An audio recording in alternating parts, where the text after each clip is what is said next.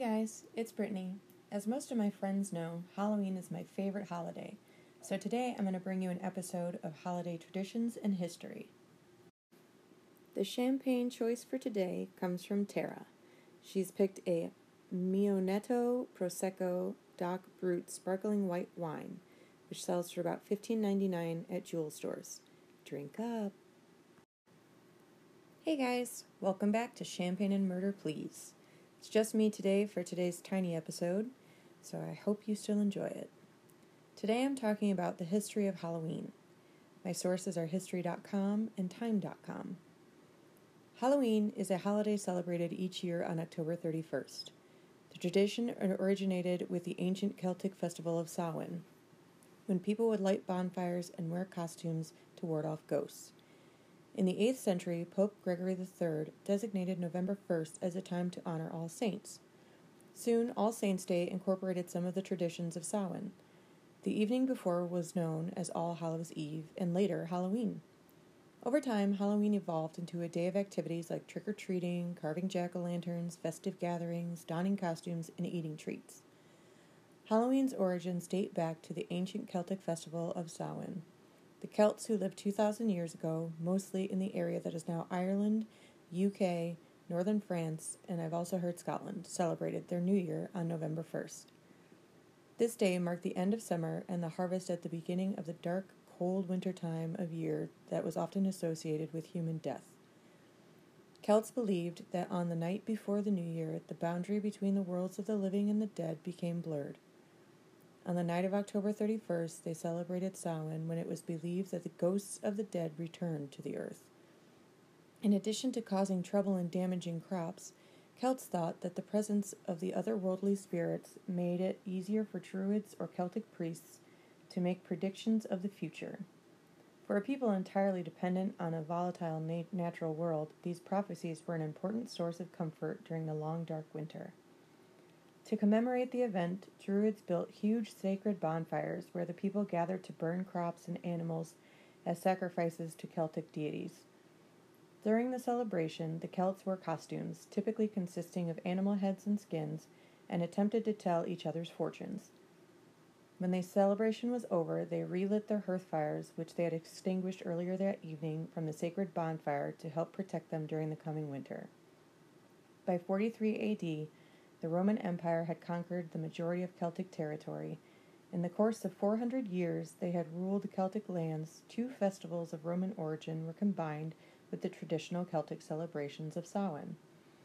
The first was Feralia, a day in late October when the Romans traditionally commemorated the passing of the dead. The second was a day to honor Pomona, the Roman goddess of fruit and trees. The symbol of Pomona is the apple, and the incorporation of this celebration into Samhain probably explains the tradition of bobbing for apples that is practiced today on Halloween. It was May 13th in the year 609 that Pope Boniface IV declared a celebration called All Saints' Day, also called All Hallows or All Hallowmans in Middle English. The day before it was thus known as All Hallows' Eve, as History.com explains. The festival was a day to honor Christian martyrs and saints.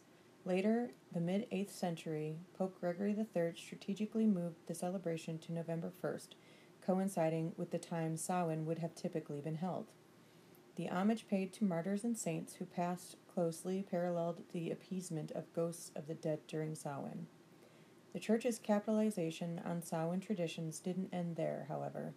Participants in the new version of the holiday celebrated in much the same manner as the Celtic forebears had, with bonfires and costumes that reflected the spiritual and otherworldly.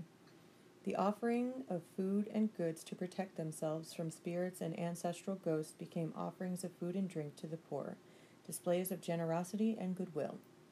And the tricks and pranks attributed to otherworldly and evil spirits manifested themselves in the spirit of the saints. Eventually, All Hallows' Eve evolved into Halloween, becoming more popular in secular culture than All Saints' Day.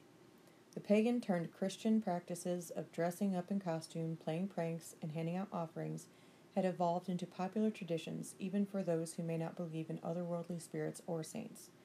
However, Whether Halloween celebrants know it or not, they're following the legacy of the ancient Celts who, with the festival of Samhain, celebrated the inevitability of death and rebirth. Halloween comes to America. The celebration of Halloween was extremely limited in colonial New England because of the rigid Protestant belief systems there. Halloween was much more common in Maryland and the southern colonies. As the beliefs and customs of different European ethnic groups and the American Indians meshed, a distinctly American version of Halloween began to emerge. The first celebrations included play parties, which were public events held to celebrate the harvest.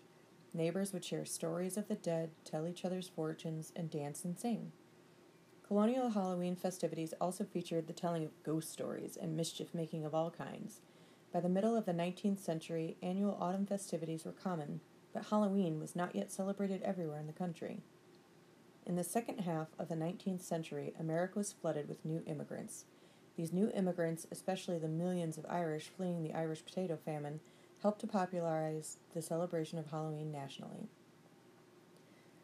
Although there is much debate around the origins of trick-or-treating, generally there are three theories. The first theory suggests that during Samhain, Celtic people would leave food out to appease the spirits traveling the earth at night.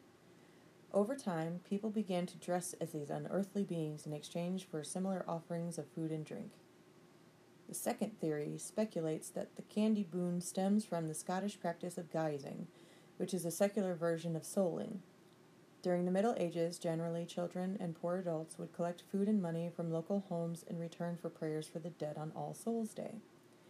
Geisers dropped the prayers in favor of non-religious practices with the inclusion of songs, jokes, and other tricks.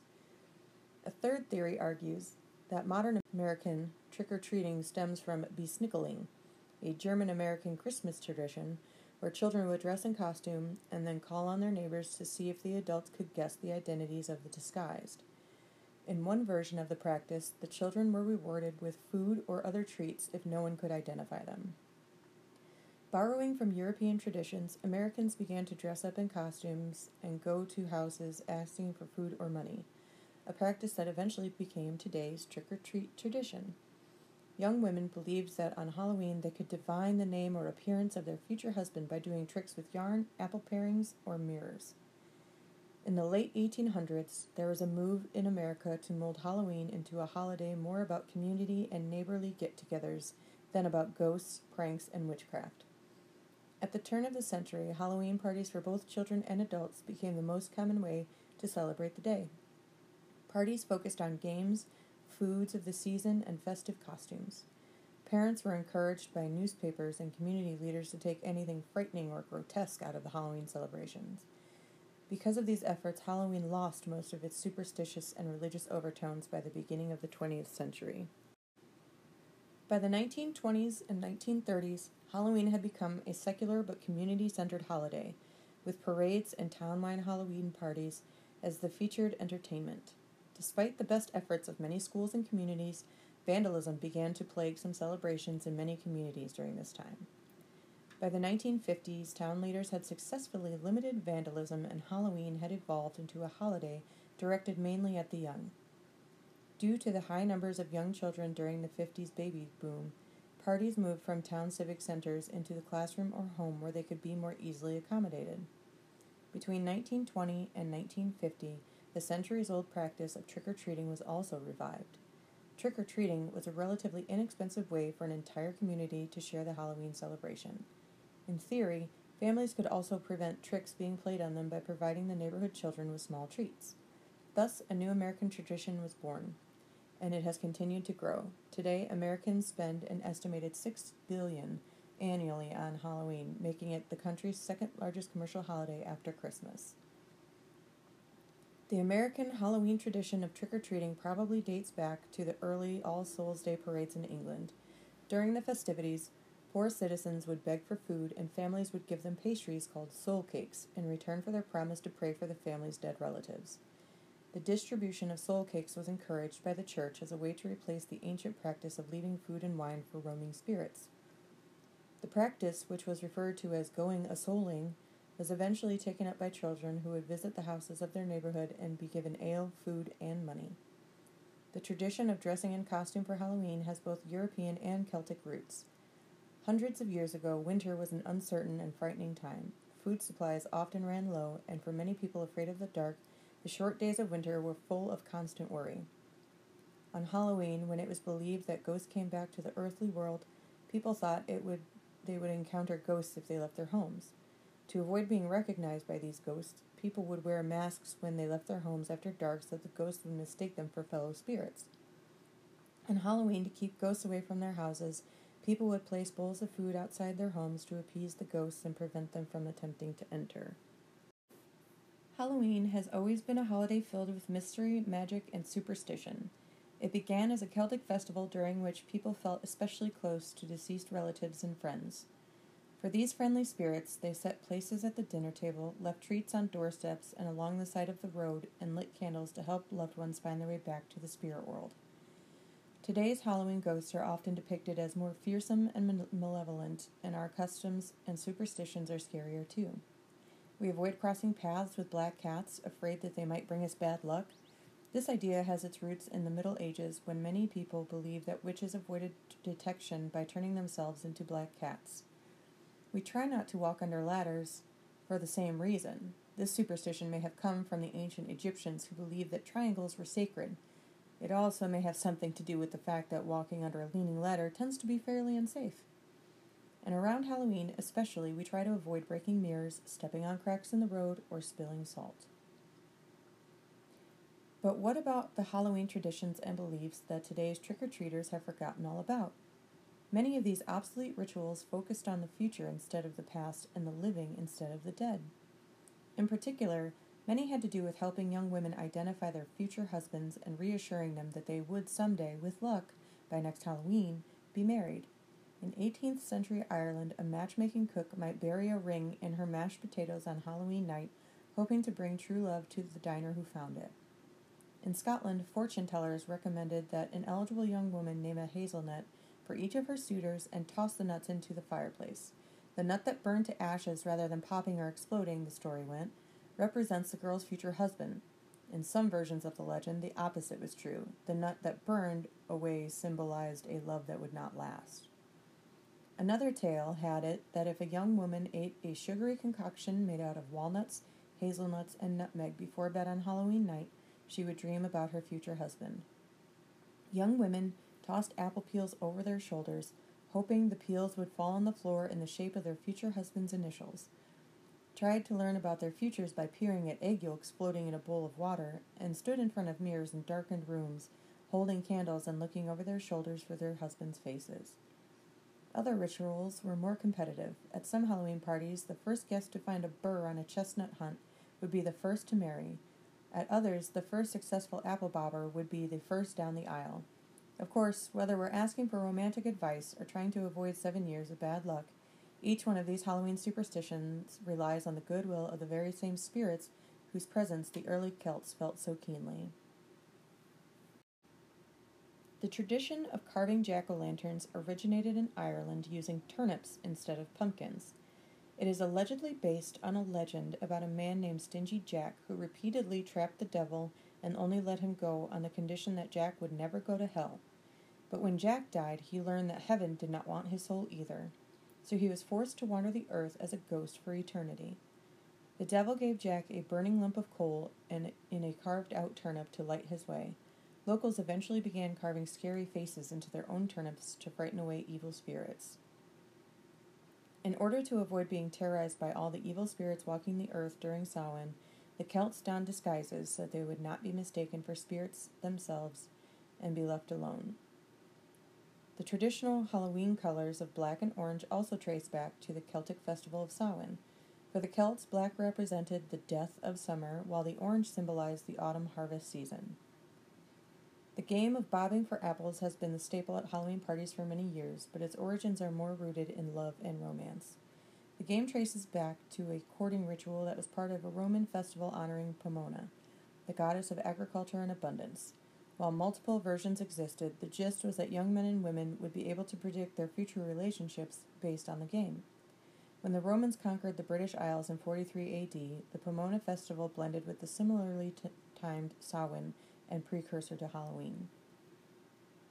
Playing pranks often varies by region, but the pre-Halloween tradition known as Devil's Night is credited to a different origin depending on the source.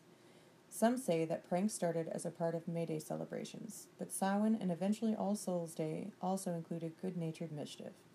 When Irish and Scottish immigrants came to America, they brought with them the tradition of celebrating Mischief Night as part of Halloween. For much of the early history of Halloween, towering bonfires were used to light the way for souls seeking the afterlife. These days, lighting candles have generally replaced the large traditional blazes. For centuries, people have been coating fruit in syrup as a means of preservation. But during the Roman festival of Pomona, the goddess was often represented by and associated with apples. Her name derives from the Latin word for apple, palmum, and the fruit is at the heart of the harvest celebrations. It is believed that candy apples were invented accidentally in 1908 by William W. Kolb, a candy maker in Newark, New Jersey. As the story goes, Kolb was experimenting with red cinnamon candy to sell at Christmas time, and he dipped apples on sticks into the red glaze and placed them in his shop window to showcase his new candy. But instead of selling the candies, he ended up selling the apples to customers who thought they looked good enough to eat. They became fashionable treats for Halloween starting in the early 1900s, and they remained popular up until the 1970s. Bats were likely present at the earliest proto-Halloween celebrations, not just symbolically, but literally. As a part of Samhain, Celts lit large bonfires which attracted insects, which in turn attracted bats. Soon spotting bats became connected with the festival. Medieval folklore expanded upon the eeriness of bats with a number of superstitions built around the belief that bats were harbingers of death. The act of going door to door for handouts has long been a part of Halloween revelries, but until the mid-20th century, the treats children received were not necessarily candy. Things like fruits, nuts, coins, and toys were just as likely to be given out. Trick-or-treating rose in popularity in the 1950s, and it inspired candy companies to market small, individually wrapped candies. People began to favor the confections out of convenience, but candy did not dominate at the exclusion of all other treats until the 1970s, when parents started fearing anything wrapped. A candy maker in the Wonderl Candy Company in Philadelphia is sometimes credited with inventing the tricolored candy in the 1880s, but candy corn did not become a widespread sensation until Goelet's company brought the candy to the masses in 1898. Candy corn was originally called chicken feed, and it sold in boxes with the slogan, "Something worth crowing for." Initially, it was just an autumnal candy because of corn's association with harvest time. Candy corn later became Halloween-specific when trick-or-treating grew in popularity in the U.S. during the 1950s. However you celebrate Halloween or Samhain, just be sure you have fun and be safe. We here at Champagne and Murder Please hope you have all the best of a Hallows Eve. Until next time, stay safe and don't take candy from strangers. Goodbye.